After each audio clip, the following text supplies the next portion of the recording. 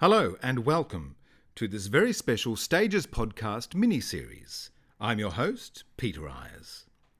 It's World Pride 2023 and the queer globe is converging on Sydney, Australia to celebrate diversity, inclusion, community and fabulousness. To mark this momentous event, the Stages podcast is saluting the cast of captivating drag divas and personalities who have been featured on the podcast during the past 5 seasons. They are artists who have appeared on national and global stages, thrilling audiences, making a difference, healing community, and expressing unique and wondrous talents.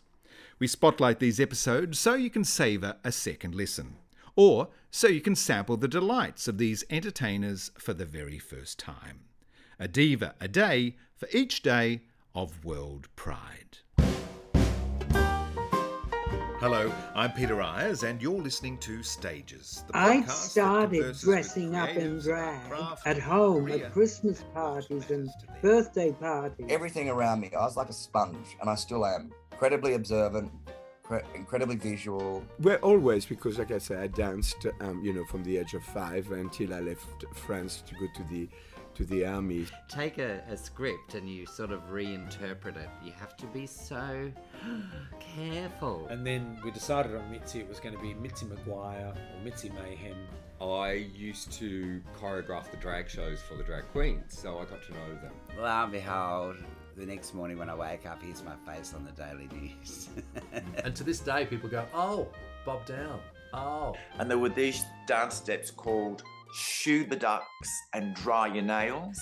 And I sat there for weeks learning how to do my face. Get me on a microphone, half pissed and just like in a room full of people that are halfway there themselves. And then I remember when I was 5, I wanted to go to this party as a fairy. I have to be able to put as much of my soul into it as possible. Lee Gordon named me coloured. Lee Gordon was a big promoter who actually started the drag queen shows off in Australia. I'll do it all again in a heartbeat, but I'll do it a little bit different next time, I think. I would be more prepared, but I was. I was just someone from the suburbs that went to King's Cross. Striker Meyer is a drag performer of unique powers and enormous skill. His work has enamoured audiences around the world.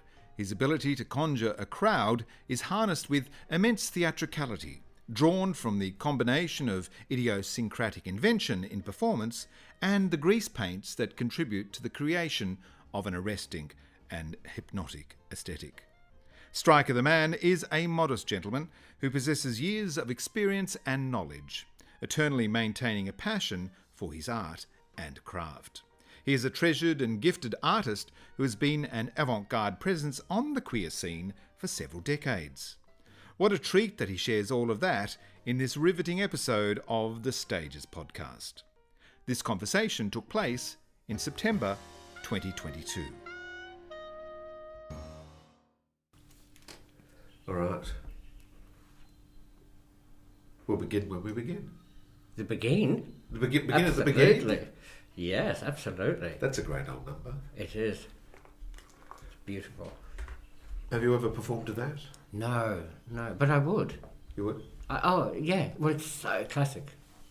I've got a friend who does... not too much of a friend anymore. Shouldn't have said that. An acquaintance. An acquaintance who did really, really good ballroom dancing. And I'd seen him do it. And it was beautiful, because he was a great dancer as well. What was your favourite genre when you performed? That's a tough one. There's some things that I really need.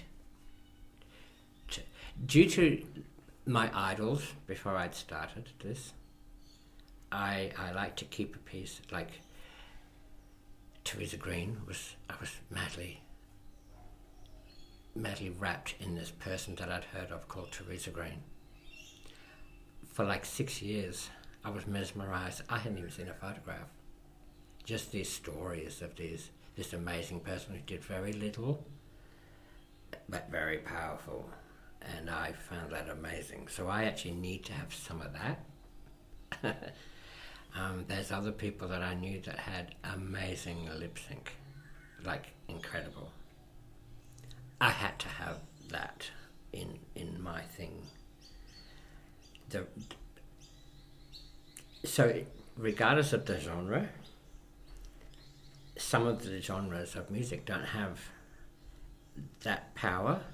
Some of it's too pop, so I'd probably go to something blues or something sadder, definitely slower. It has to, in fact, the less in it, the better. I have to be able to put as much of my soul into it as possible. That kept, I didn't realise at first, because I didn't used to get applauses at all. There'd just be silence at the end of one of my numbers. And so I thought for years that people hated it, but they didn't know how to react really. That's what it boiled down to. They didn't know if they should clap, because I was doing some really sad things. But I had this idea that just because you're in a nightclub doesn't mean you can't think. So people called me Debbie Downer for a long time, which I fucking hated. Because a lot of your performance was considered, people have wrongly referred to it as dark. Thank you for saying that. Yeah. Or spooky. Yeah. Like, that's Walt Disney, and that That's goes the in evil queen. That goes in the pornography file. Yeah. It's corny does not exist with what I do at all. That is the cheapest thing. It's like nobody's thinking anymore. Halloween's gotten to them, so they'll run to the $2 shop and cover themselves in $2 shop shit, and there you go. That's their horror, and yet they wrongly call me horror. The worst horror in the world, or the darkest darkness in the world, is domestic. Yeah. Now that is frightening, and that's what I would like to use in my pieces. Like, I'll frighten you, but not with the $2 shop attitude. So looking for pieces which have a degree of drama, that you can act. Acting, yeah. I'm a frustrated singer. I'm a frustrated actor. You know, definitely, it definitely has to have drama in it. Every time I make a costume, it's theatrically charged. I've made sure about that. Like a kind of spell, and I have to have everybody's attention. I look at everybody's eyes in that audience, and I make sure I connect with absolutely every single one of them. Usually, as soon as I walk on, it's just this long glance. And then they rarely look away, which is good, because that would put me right off, because I'm actually wanting to talk to every single one of them. So I like the things that are on a tight thread, you know. You've acknowledged the audience, you've established a connection with them. That's right. Yeah. That's right. In a solo way, yes. I mean, some later things I've done in the last 10 years with Ash Baroque, we've done all kinds of experiments with that. First off, we don't even include the audience. In fact, ever, we never include the audience in our ideas. To tailor something to an audience, it's kind of begging them to love you. Yeah. It's also going, you're a bunch of idiots, you don't know what we're doing. Ash and I have this idea. It's not an idea, it's just that we know it, because we know our followers. They're not idiots, they're really intelligent people. And even nonsense is still sense. So, with that in mind, we know they're going to get what we do. So they're not included in, they're not a pot of paint that we paint with at all. Also, we've tried things like, and it's worked beautifully, is when we do some of these numbers, we actually don't look at the audience. We look right over their heads, and we don't make any kind of contact with them whatsoever. We did this at a few fringe festivals when I hadn't boycotted them. And the effect is kind of awesome, really. Subtle, but it's the subtle things I like. Above my desk at work, I've got pinned a quote which is, "One of the safest places in the world to be is the stage." Yeah. What's the stage to you? It's safety. Safety? Yeah. I'm nervous about going out. I'm very nervous about small talk, and I find it difficult to actually start a conversation when I'm out. When I was younger, you couldn't get me off the dance floor.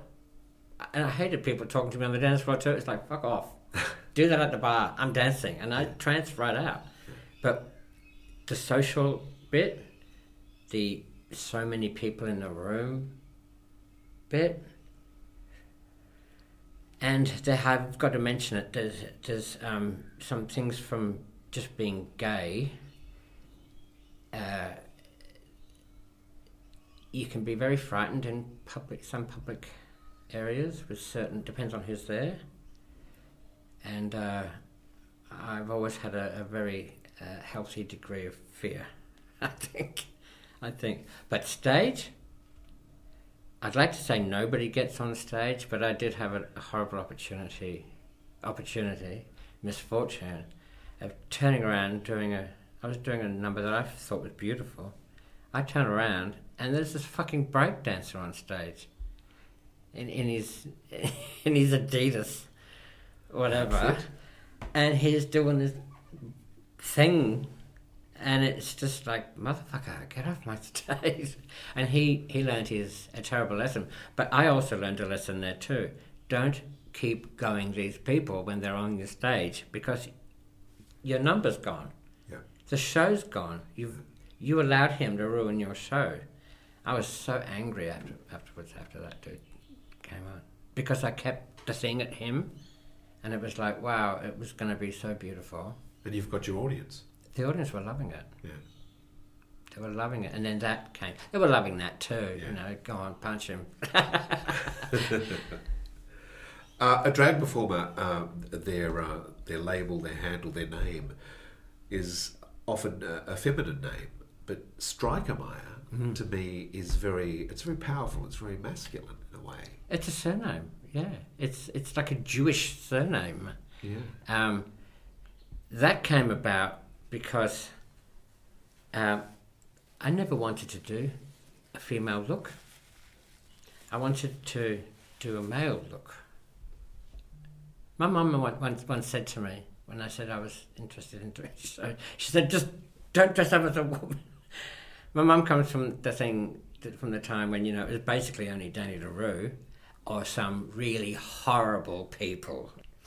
And so my mum did this out of protection. She only said it because I had nail polish on. Pearl nail polish. And she burst into tears. And I think that had some effect on it too. But my first number ever was I'm Bored, Iggy Pop. My second number on the same night was Our Friends Electric. So we're talking about 1978 here. Gary Newman. Yeah. Great tracks. Yeah. Audience never seen anything like it. No clapping, no nothing. No pay anyway. There was no pay. Pay didn't come for years. But when it came to having, a name, in the early days I was trying little things. I always wanted a little kind of Teresa Green-esque kind of nip on the end. And so there was like a Pandora Spox. There was a Poison Ivy. And these are all me, and they didn't last more than a week, these days. But when it finally came to doing some rehearsals once, there was a song, it was a Broadway song. I can't remember what the song's called, but in it, I played a woman who was called Sally Striker Meyer. And I couldn't remember the name in rehearsals. And my guru at the time, my drag guru, Audrey Woodstock Rose from Perth, kept saying, it's Striker Meyer, and teaching me at the same time millions of little tricks. But the mistake's coming, you're going to forget the word, so you prepare to forget the word. You've just learnt how to never ever remember the word. And he was telling me that kind of thing, Striker Meyer. And then sometimes later on we'd all be getting stoned or something, and then he'd just go, Striker Meyer. and I liked that. It wasn't a female name, it could be, if it wanted to be, but it's a surname. It's not a Brenda or a Betty. I didn't want to be one of those. And it marries perfectly with your look and your performance style. which I dare say has echoes That's of good. the Weimar era and cabaret, Weimar in Berlin. In Berlin, a lot of people have said that. A lot of people have said that. I did a number on Ladies Please, and a lot of people, especially about that number, say that about that. And what a lovely thing! What a lovely thing to be compared with, you know, like a place in an era that I never went, but I did love. I mean, I loved the cabaret, the movie The Cabaret. Yes, yes. I mean, I love that strange salon kitschiness of the hard times, and yet getting away with things during shows, passing messages, taking the piss out of their oppressors, basically, as well. It's a dangerous kind of thing, but it's kind of powerful being up there. Like, it does have that. Is drag about having two faces? I mean, it's obviously the gentleman I'm talking to now, but when you're Striker Meyer, do you have a different personality? No, I don't. No, right. I don't. I know a lot of people do, and a lot of people go, "Oh, I've just got this new character," and I just think, "Are you insane? Like, are you insane? It's you." And I'm not knocking anybody really, but I've always found that really kind of interesting. They're all me, and in fact now when I go to the shops every day or whatever, all my life of shows and stuff like that, it's coming into reality. It's actually mingling with my reality now. There was never any difference between me and the person with the pointy hat that often scares people, or, you know, the old redhead woman who takes her white gloves off and she's got jet black hands that look like they've been burnt in a fire. They're all me. And in fact, no matter what I'm doing in the last, say, 5 years, no matter who it's for, no matter who I'm working with, I've got a little bit of it's becoming autobiographical. Inside there's always some hidden things with my costumes, but it's actually becoming autobiographical now. There's something in every single performance now that actually relates to my life right now, as we speak. If that makes any sense. Yep. I have to get away with lots and lots of things. I can't just get up there and go, "Look at my lip syncing, isn't it precise?" "Yes, it is," they say, and I go, "I fucking know." That's the least a drag queen can do, is have brilliant lip syncing. Being autobiographical, do you think there's a degree of catharsis there? Are you working through things, or is always it a therapy? Meditating? I'm always meditating, as you can see. Yeah. And if I will hear a word in I live my life through song lyrics. It's bizarre, but I have to write some things on here as soon as I hear it. They're not all song lyrics. Sometimes they're just out of my own head, which is rare.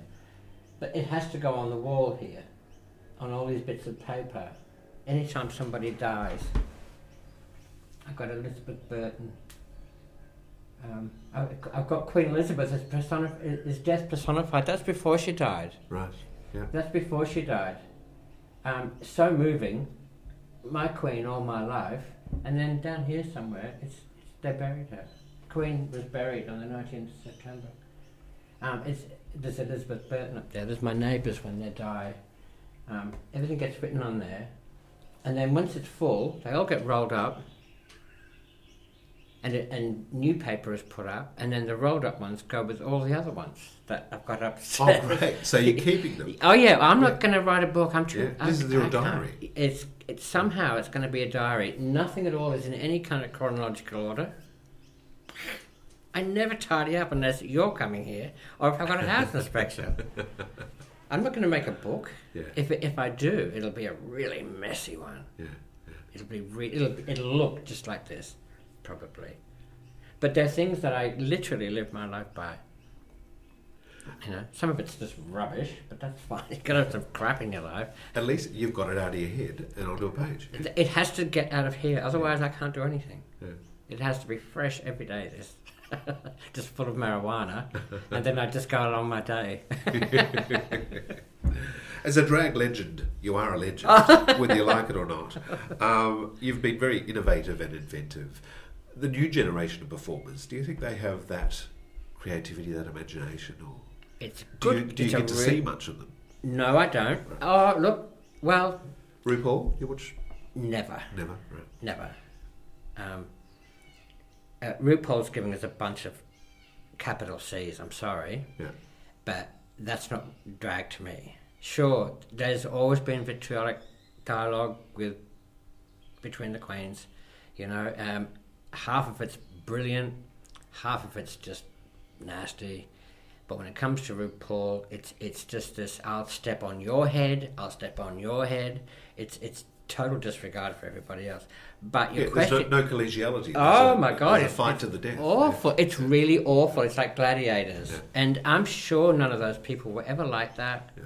Really, before they got there. But it's reality TV. It's manipulated. Yeah, that's right. Yeah. That's right. But it's a really good question that you ask, because I know for a fact that they're all using what they've got, just like I did back then. They're using what they've got today, and it's their phones. And, excuse me, they Google how to do their makeup. And they get very good at it very quickly. So they've all got flawless faces. There's a sea of that. So it's not that special to me. If someone had done that in the 80s, I'd have gone, my God, you're my queen now. But now it's a bit like pop music. If you'd have heard some of this pop music in the 80s, you'd go, that's the best thing I've ever heard. But really, it's just a load of the same. Yeah, BS, you could say that. I really don't want to put anybody down here. But I know that they're using what they've got, just like I did. But there's something really cold about it. I find it really cold. When I think and compare back to the people that were, and there was many more than just people that I looked up to. There was many other people. Everybody was complete individuals. Completely individual. From Legs Galore to Cindy Pastel, 3D, Pat Gently, Teresa Green, Michael Mattoo, Krista Bonifant, all these amazing people. Sarah Pax, oh my God, what a pocket rocket. She just used to go off. Everybody, Mitzi McIntosh, one of the hardest working people ever, doing all that sewing and costuming and measuring and still doing the shows too. We loved working at the same time. The Scary Fairies loved working at the same time as Mitzi and Legs, because it was really healthy competition. I don't know what it's like out there now, but I'm not getting any light and shade. I'm not getting any contrast at all. I actually did see someone recently doing a bit of a ballad, and her lip sync wasn't bad. It was at Polly's Follies. And I actually thought, at least they're doing ballads. At least someone's doing a ballad. They do all those death drops and all that really horrible, harsh dancing, that pathetic tweaking, that everything has to be sexy. Otherwise, it's not popular unless you're a comedian. They will laugh at you even if you're not a comedian, though. That's pointing and laughing. That's what they are really good at. I don't get any contrast, and I'm glad I'm not. I'm glad I'm my age now. I'm so glad I'm not their age now, because I don't like what I see. I wouldn't have become a drag queen. Could you have done a death drop? Never. But aren't they the most vulgar? Oh, they've lost their impact, haven't they? Because every man and their dog does it. They're so gross. And then there's people twerking, and tweaking. A lot of them tweak and twerk. Sometimes they tweak when they twerk. And it's just the most gross thing. You know, get it in, get it in, get it in. It's like, oh my God, is it just sex? Yeah. Is it just sex? And I know you spend stacks of money on your costumes, so it's sex and money and beauty. The most thin characteristics one could ever have, really. I mean, God, how beautiful would it be to be born beautiful, and how easy would it be to be born with money, and you know, wouldn't we all love not to have to worry about finding a sex partner because they're all over us anyway? You know, there's no depth. I find it really veneer thin. The spectrum of gender has really opened up, or we've been Sure more aware has. of that, and that's offering very interesting takes on drag. It is. They are very interesting, and I haven't even gone through all the. I've always said all my life about a spectrum in just about anything you talk about. I've often said, show me the boy that is 100% boy, and show me the girl who is 100% girl. I bet you any money you can't find them. I've said that for a long time. Yeah. Not knowing what was coming. Like, I didn't know what was coming. I'm 61 tomorrow, and I haven't quite got this new language yet. And I'm embarrassed. You're talking about pronouns? Yes. Just all of the new... It's not just words. It's about not being frightened to talk, where I'm still frightened to talk about it. I love that people are getting their uniqueness elevated. I love that. But if I am the kind of person that will make a mistake talking to someone. I recently did it's not so recent, but a fashion shoot with a lot of interesting people on the spectrum. They're very lovely people. But I kept making... Is that fear of offending someone? Of course, that's what it is. I'm terrified of upsetting someone. But, you know, one of the other people would come gently in my ear and go, I think he prefers he.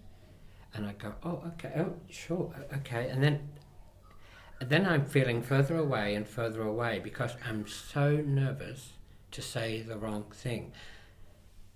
I'm often one of those people who just say love. Thank God for that word. Darling, but, mate. Darling, I say that a lot too. Oh, careful with mate, and careful with... One person I know doesn't like champ. So, okay, I'm not gonna buddy up on you. I'm just gonna say hey, because... And also sometimes I just know it's going to come up as a problem, not just with me, but in the world. When we're remembering things, we have to cut out so much before we say it now. Self-edit. Yes. And so it's actually more about forgetting things than remembering things.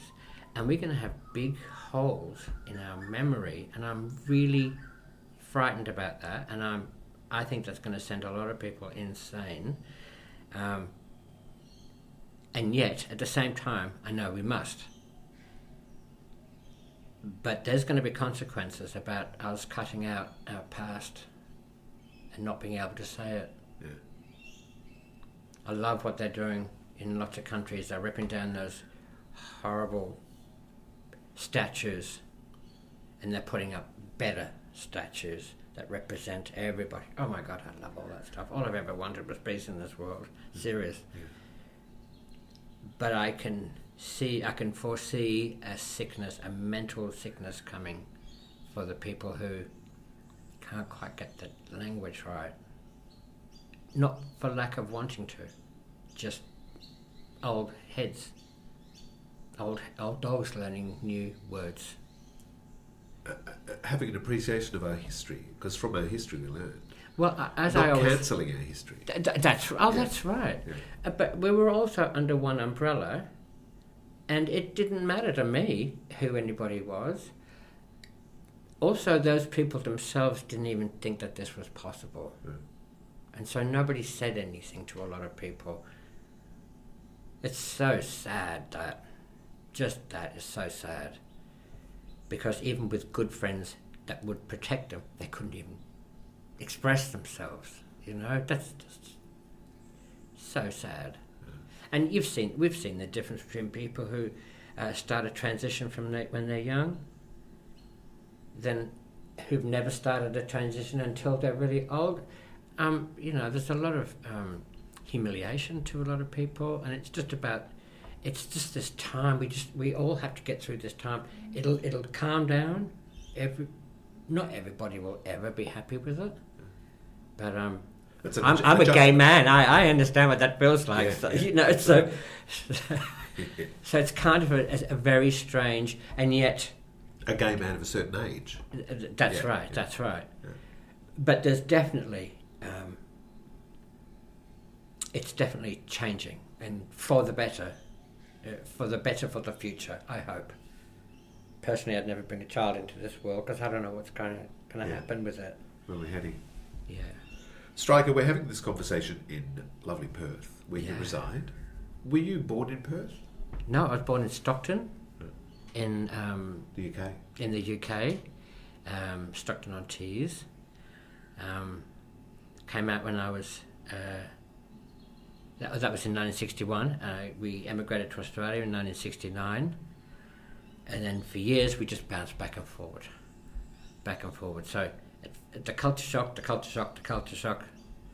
Schooling was dreadful. Turning up in England in an Australian hideous uniform for school, or turning up to Australia to start school in Oxford bags, beetle crushers, and a Fred Perry jumper. And just getting gigged the entire time. Like, oh, here we have a new student. His name is Mark Fitcher. Please say hello to Mark Fitcher. And they just crack up. Brilliant. Why back and forth? Was your parents working? Mum was very, very homesick. Right. Her mum was getting much older. That's my mama. We just did this all the time, back and forward. It wasn't that good for us, but we still got to see our fabulous English family, which is massive. But we're all here now. Mum and Dad are gone now. I as much as I love England, as much as I love the smell of the mud in England, I'd never ever live there again. I'm just too used to this. And you've got siblings here? I've got, between my nieces and nephews and my great nieces and nephews, there's about 50. Great. And they're all amazing, and they're all stunning, and I know everybody says this about their families, but their kids are absolutely gorgeous, like amazing kids. Will any look like following your Uncle Striker's showbiz footsteps? Weird. I've got a sister whose daughter is making some of the most incredible costumes for her kids at like dress up day. They're amazing. One was Maddie was like sitting there cross-legged on this table, but she was actually walking around doing this meditation thing. I thought that was really, really cool. But they're all having a go. They're all really creative family, and if they're not really creative with actually anything, I come from a very funny family. We love each other dearly, and we make each other laugh, and we've always done that. Performing as a child, were you involved in school shows? A couple of school shows. I remember being a page boy in The Empress Nightingale. Talk about cultural misappropriation. We all had Chinese eyes drawn on. We had stockings made into plaits. We were all holding our hands like in prayer like this, everything we did. But I used to do shows for my family. Yeah. I'd say, I'm going to do it. I've got something to show you. And then they'd all have to sit there, and I'd open the curtains, and I'd go outside, and I'd say, turn it up. And it might be Cockney Rebel. What was that song? Come Up and See Me? Yeah. And I'd get out there, and I'd be like, like fucking Shirley Temple. I wouldn't be in drag. I wouldn't even be dressed up. But I'd be doing all the moves that Shirley Temple had done. My sisters and I used to do, when Scottish dancing was on TV, great chance to put on a dress or a skirt. And so we'd get my mum's knitting needles and we'd do Scottish dancing and things like this. I remember one time, though, getting this great idea, saying, hang on. And I raced up, and I knew where all my mum's scarves were. She had to draw 4 of them. So I undressed to my underwear. You're not going to do Salome. I did. I put the scarves right all through the under. It went really big. It was like, oh. And then I went down, and I'm doing this in front of my dad, and I was being as sexy as I can remember. People on, like maybe, what's those British? A Carry On? Yeah. Like that have a woman like Barbara Windsor. Barbara Windsor. And my dad's like, get this kid upstairs and get his pants back on quickly. But that was me. I was always doing something like that. Kind of been born weirdly. Did you have an obsession with makeup then? Were you asking Mum, could you put on a lipstick? No, I used to smell it. Right. I'd lick it. I'd put it on. I'd rub it off. That was too risky. So I'd get my sister's dolls and a biro, and I'd go hell for leather and just really like Kiss makeup, but it wasn't about Kiss. It was way before Kiss, but it was really black or blue makeup on my sister's dolls, and then getting in trouble for that and stuff like that. So I've always loved looking at women with heaps of makeup on. Stacks of makeup on. When punk rock came, it was like, amazing. This is like drag, punk rock. Just going for it. In fact, I thought drag was really punk rock. Anyway, when I first saw my first close-up person with glitter on his lips, that was Candy Conrad. The amazing Candy Conrad. God, can you imagine, before HIV, if those people hadn't died? Yes, the artistic world. Oh my God. Yeah. Oh my God, so many amazing people. That must have been an awful time as a gay man and as a performer on the scene. I was one of the first people I knew to get HIV. Right. I've had HIV so long. Right. Way longer than I haven't. I actually love it now. Right. I say this a lot. I love it now. I started smelling the roses and the coffee. Did you go through a period of survivor's guilt? Were you something healing people? Yeah. Everybody did. Everybody did. That was partly why people were going to see a lot of shrinks, because they weren't coping. They thought it was cheating to cope. They thought it was like some kind of ticket out of jail or a lot of people became hypochondriacs because they just didn't want to go, actually, I feel fine. I actually feel fine. I'm so sorry. I feel healthy. Yeah. But, I hear stories, that it was Sydney Pastel talks about, being on a mic and drag performers being like the Andrews sisters, the people who would buoy up the community. That's exactly what it was like. To help them because, you're attending 4, 5, 6, 7 funerals a week. You'd be going to see one, to pay your respect to one friend at a certain church, and you'd walk past another church and you'd see, everybody knew each other then anyway, but you'd see a whole lot of people and you'd go, who's this? And then they'd tell you and you'd go, what? So you'd be going to another funeral, just being told that someone else had died and you've just passed their funeral. You can't even go there because you've got to do this. And there was other people coming from different directions that was happening too. It was really awful. It was really frightening. I was told in Perth when I had it, and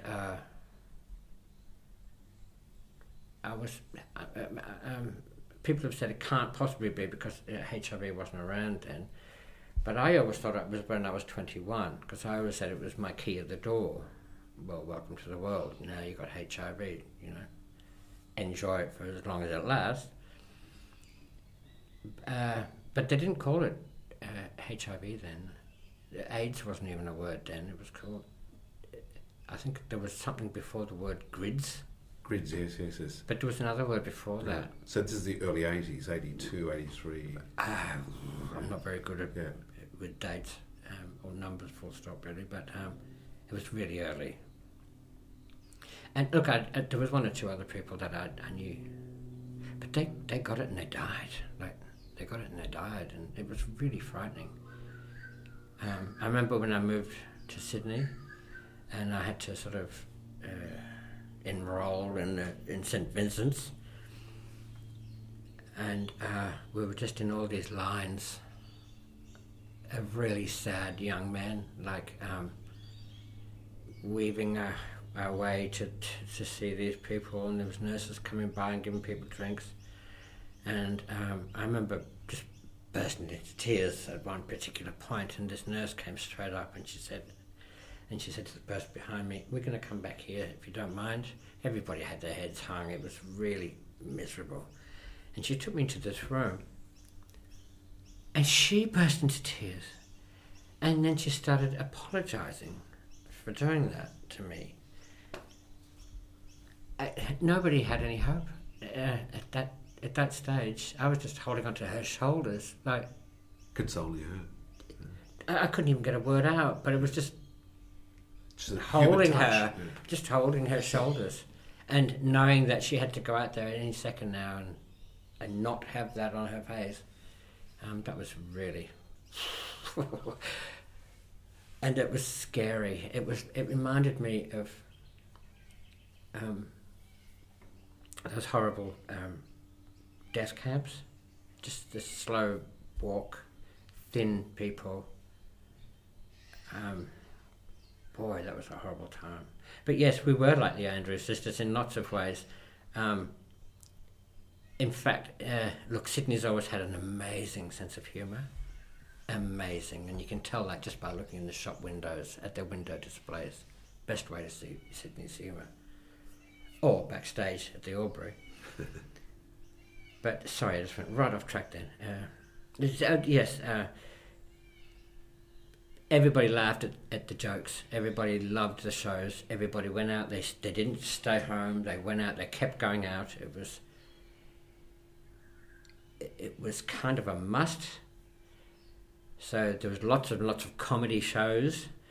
I probably wasn't quite as heavy in my song choices as I am now. I probably do a bit more jazz, you know. We raised money. We got... I can't even fathom how much, all the way around Australia, let alone the world, how much money drag queens raised for whole wards in hospitals. Ward 10 here was bought by drag queens in Perth. And you can even smoke up there. A lot was done by drag queens. It's something we should be really, really proud of, actually. Yeah. We don't actually... There's a lot of people who did a lot of work. You know who really fixed things? It wasn't the government. It was the whores. It was the... Well, we called it the gay scene then, but the LGBTIQ+, and drug addicts. They're the ones who started fixing this problem. Asking for needles and... Condoms. And they were the ones who were getting the most affected as well. Like, it was those people that started getting that better, because just like every other country, Australian government just lifted their hands up. They didn't know what to do. I'm hoping it wasn't the fact that maybe we can get rid of a whole lot of them. We could just take our time here. Or whether they were just... I don't know. I honestly don't know. What a horrible... Yeah, that's a horrid thought, but you do... That has certainly crossed my mind with the Reaganism and what was happening in the States. Well, it's kind of scares me about being in groups as well. There's a good opportunity right there. You know what I mean? Like, it freaks me out, just being in a big crowd. Homophobia certainly still exists. Oh, God, yeah. I'm from England. Yeah. I can spot it a mile off. Yeah. It's a dreadful thing. And still a lot of it is caused through fear of being sprung. Yeah, amazing. Let's go back to happy talk. Yes, please. God, that went low, didn't it? But really important. You know? Absolutely important. That's one of the reasons I do these conversations, you know, that the generation today can be aware of what has gone before. Yeah. Finding your drag persona that was moving from Kambolda on the Goldfields. Oh my God, where'd you get that from? Yeah, I did. Perth. I moved to Kambalda when it was 9 years old when we moved there. It was a hideous little town. It still is a hideous little town. What a juxtaposition to the UK. It was a it must total be like culture being on shock. the moon. It was horrible. It was horrible. There was no fashion as such. That was horrible. That was just heartbreaking.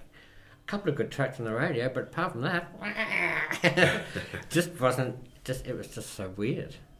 But of course, I have to get away from all of that stuff. I moved to Kalgoorlie from Kambalda. That was interesting. I didn't realise the whole paying rent thing. But I had to get out of that too. I just had to go at that. And I used to have to go to Sydney on the bus a lot. That must have been a 3 or 4 day. 4 days. Yeah.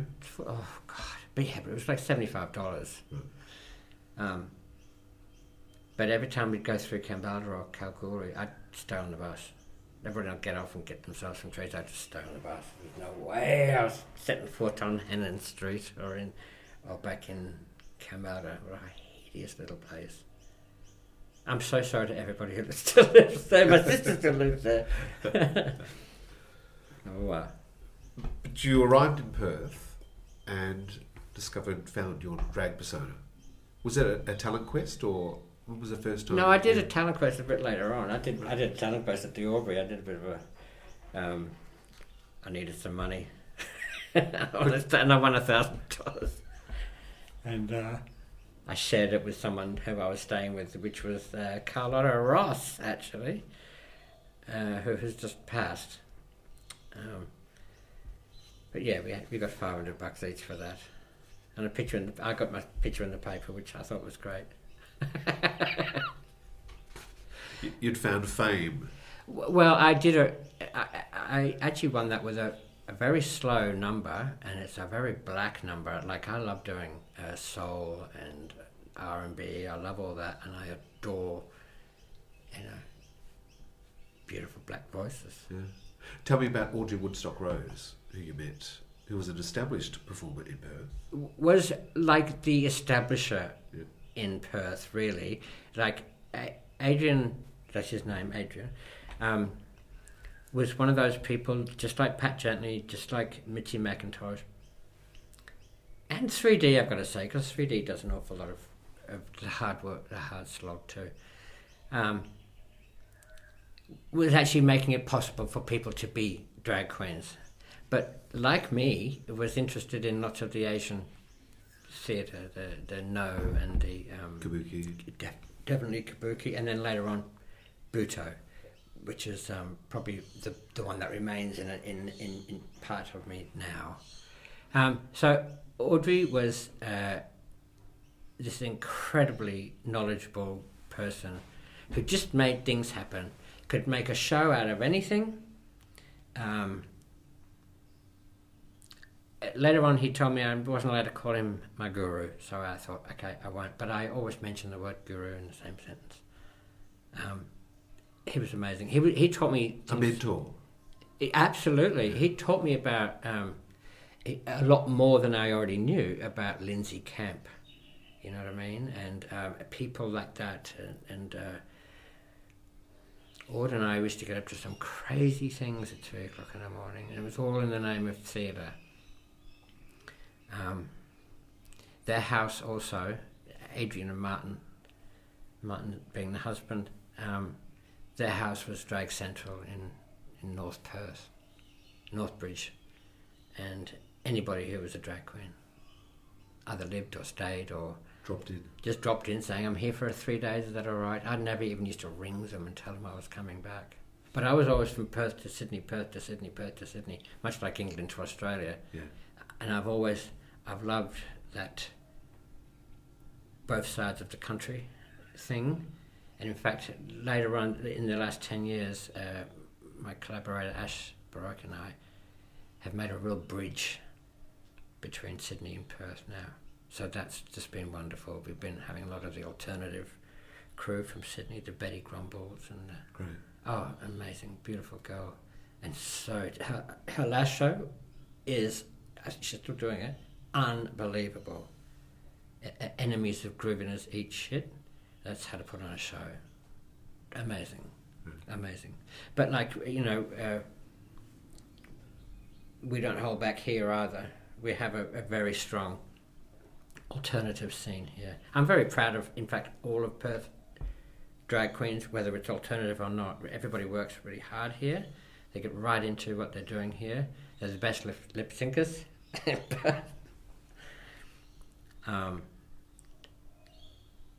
It's a good place to be in Perth. You actually get to hear about everywhere else. And actually also, no matter what's happening in Sydney, is also, you can be rest assured, it's happening in Perth too. It's like this, do they call it a communal zeitgeist or something? Is that the word? I'm not sure what that is. But humans experiencing these same ideas at the same time in different places. Yeah. Perth's always like that. Look, I'm sure as a boy in Stockton-on-Tees, you never ever dreamt that you would win a British Academy of Film and Television Award, a BAFTA. I didn't even know what one was. I didn't even know what one was. When they told me that I'd actually won it on the phone, I said, "What's that?" Did you know you were nominated? No. Right. And they said, it's like a British Academy Award. Well, that made me get excited. An award, of course, for Best Makeup Design on Priscilla Queen in the Desert, the film. That's right. Yeah. And my name's first, too. You can't see because it's so dirty. It's sitting on the table here. It's a thing of beauty. Can you see the bend in the neck where it got thrown? It got hurled one night. Did you hurl it at somebody or something? Never at somebody, no. But I used to drink a lot in those days, and I used to have fits of rage about things. And I used to have this beautiful cat. It was pastel on my cat, Missy. But I'd put her out. I'd say, "There you go, love." Shut the door, and then I'd just go crazy. And I found that bent one. I tried to bend it back, but it's too heavy. So how did the gig on Priscilla come about? That was because actually Tim Chappell had something to do with that. Who was the costume designer? Yeah, who also used to work at the Albury at the same time. And they'd said to him something like, "Who's the best makeup artist we should use?" And he'd put my name forward, and Nanette Seekstone told me about that it had been put forward. And I thought, oh, how cool. And I rang them, and a guy called Al Clark, such a nice man, he's one of the producers, he said, "Come on down, we'll have a little talk." So I went to Paddington, and I was having a little talk, and he said, "Stefan's not here yet." The director. The director. He said, "So how about you show me your resume?" And I went, "What?" And I said, "I don't have anything like that. I don't have anything like that." And he went, "Oh, well, you know, we can't just put anybody in it." I said, "I'm the best makeup artist in this town." I said, "You could seriously go out there and ask someone that you know would visit the Albury and ask them who the best in town is." I said, "And they'll tell you me." And he said, "Really?" And I said, "Absolutely, 100%. I could see then. I can't see now. But I could see then. And I put the blend in the drag makeup. Before that, there wasn't blend. Transsexuals had blend because they used to do TV makeup, which is very different. It's just as beautiful, but in fact even more beautiful in any light. But drag queens were just doing like straight lines and dots and all kinds of things. But I put the blend in. I used to love doing Polly's makeup because I did lots of people's makeup. Pastels I can do in the dark with my left hand. I love her face. But I'd occasionally do Polly, and I remember one time she looked so fucking amazing, like seriously, so amazing. I'd loaned her one of my short wigs. I used to wear really short wigs, and I'd loaned her one of those. She actually did look like Linda Evangelista. It was unbelievable. Wow. So, and I'm not kidding, but years later I worked at Stonewall, and She'd done it before, but this time I thought, oh, she's going to do it again. She's going to do it again. And she's up there, and I'm behind her, and she's telling everyone, Striker did my makeup one time, and he made me look like... And I'm miming her by now. Linda Evangelista. And the crowd's going, yay, because they're looking at me just knowing exactly what Polly's going to say. That's funny. But, yeah, I did a lot of people's makeup. I used to do Nanette's makeup. Was that all you just learned through experimentation, or were you studying art or visual I never design studied anything. I've never studied anything, especially at school. But I never went on further education. I never learned makeup from anybody. You put it on and it looks dreadful. So you wonder why. So you try and fix it. You see someone who's got a roll handle on an eyebrow. So you use that yourself. And it's like, okay. And then you start going further and much further, and then really experimental, and then people just go, fucking, he can do anything. There's some really good makeup artists out there. I was one of them. I'm not so much anymore. It's very expensive too, a good makeup kit, isn't it? Yeah, and unless it's always going to be expensive. Over the last 10 years working with Ash, we actually have a palette. We don't use all those colours like other drag queens. Right. We're very unique at the moment because it's not really what we do, it's what we don't do. Yeah. We don't use primary colours. Very rarely secondary colours. We use things that are yellowed and dirty, the same colours in some of them paintings. Yeah. We like that yellowed, olden, screwed up look. We don't need to carry... Ash is a makeup artist, he's a brilliant makeup artist, and he does all kinds of people for all kinds of things. He's amazing. And so he's got a room full of makeup. But when we do our things, it's black, maybe a bit of brown, maybe a bit of strange yellow. And that's kind of about it. Yeah. And maybe a bit of grey. We keep it right, pare it right down. A bit like a sepia movie, in a way. It's got to be old. We love what's in between of everything. And so we inhabit a very strange area in drag, and wherever drag's going, they're all got their lace front wigs down that way, and they've all got their certain height shoes going that way, and we just seriously weave. We're like woodworm. We'll just weave all the way through without touching any of it. It's about what you don't do. Yeah. What gives, especially what's given us our feel. And a costume. A costume must hum. That's right. That was a beautiful quote I read of yours. Yeah. No, I'm right into costumes. Yeah. And You make your own design? Yeah. I can't use a sewing machine. I probably could. I don't want to. I can't drive a car. I probably could, but I don't want to. I don't like those machines, and so I do everything is hand sewn, glued, stapled, you name it. But it's also it's made of things from other things. I have a very green attitude towards costumes, not just buying a whole stack of plastic and making a great big crinoline or something like that. I'm not into that. I'm not into bling whatsoever. It's all part of the tones that we're loving at the moment. I keep saying we because I rarely do anything alone these days. For the last 10 years, I've been cared for so loyally by Ash Baroque. He makes everything possible for me. Otherwise, I wouldn't have done anything in the last 10 years. But he accommodates. He makes sure that I can do these things. Well, he's obviously a wise man, recognising... As soon as I met him, and he was a lot younger then, that kid understood everything I was talking about, and for the first time ever. So you're passing on your knowledge too, I guess. We have that relationship. Yeah, he also brings an awful lot to the table himself.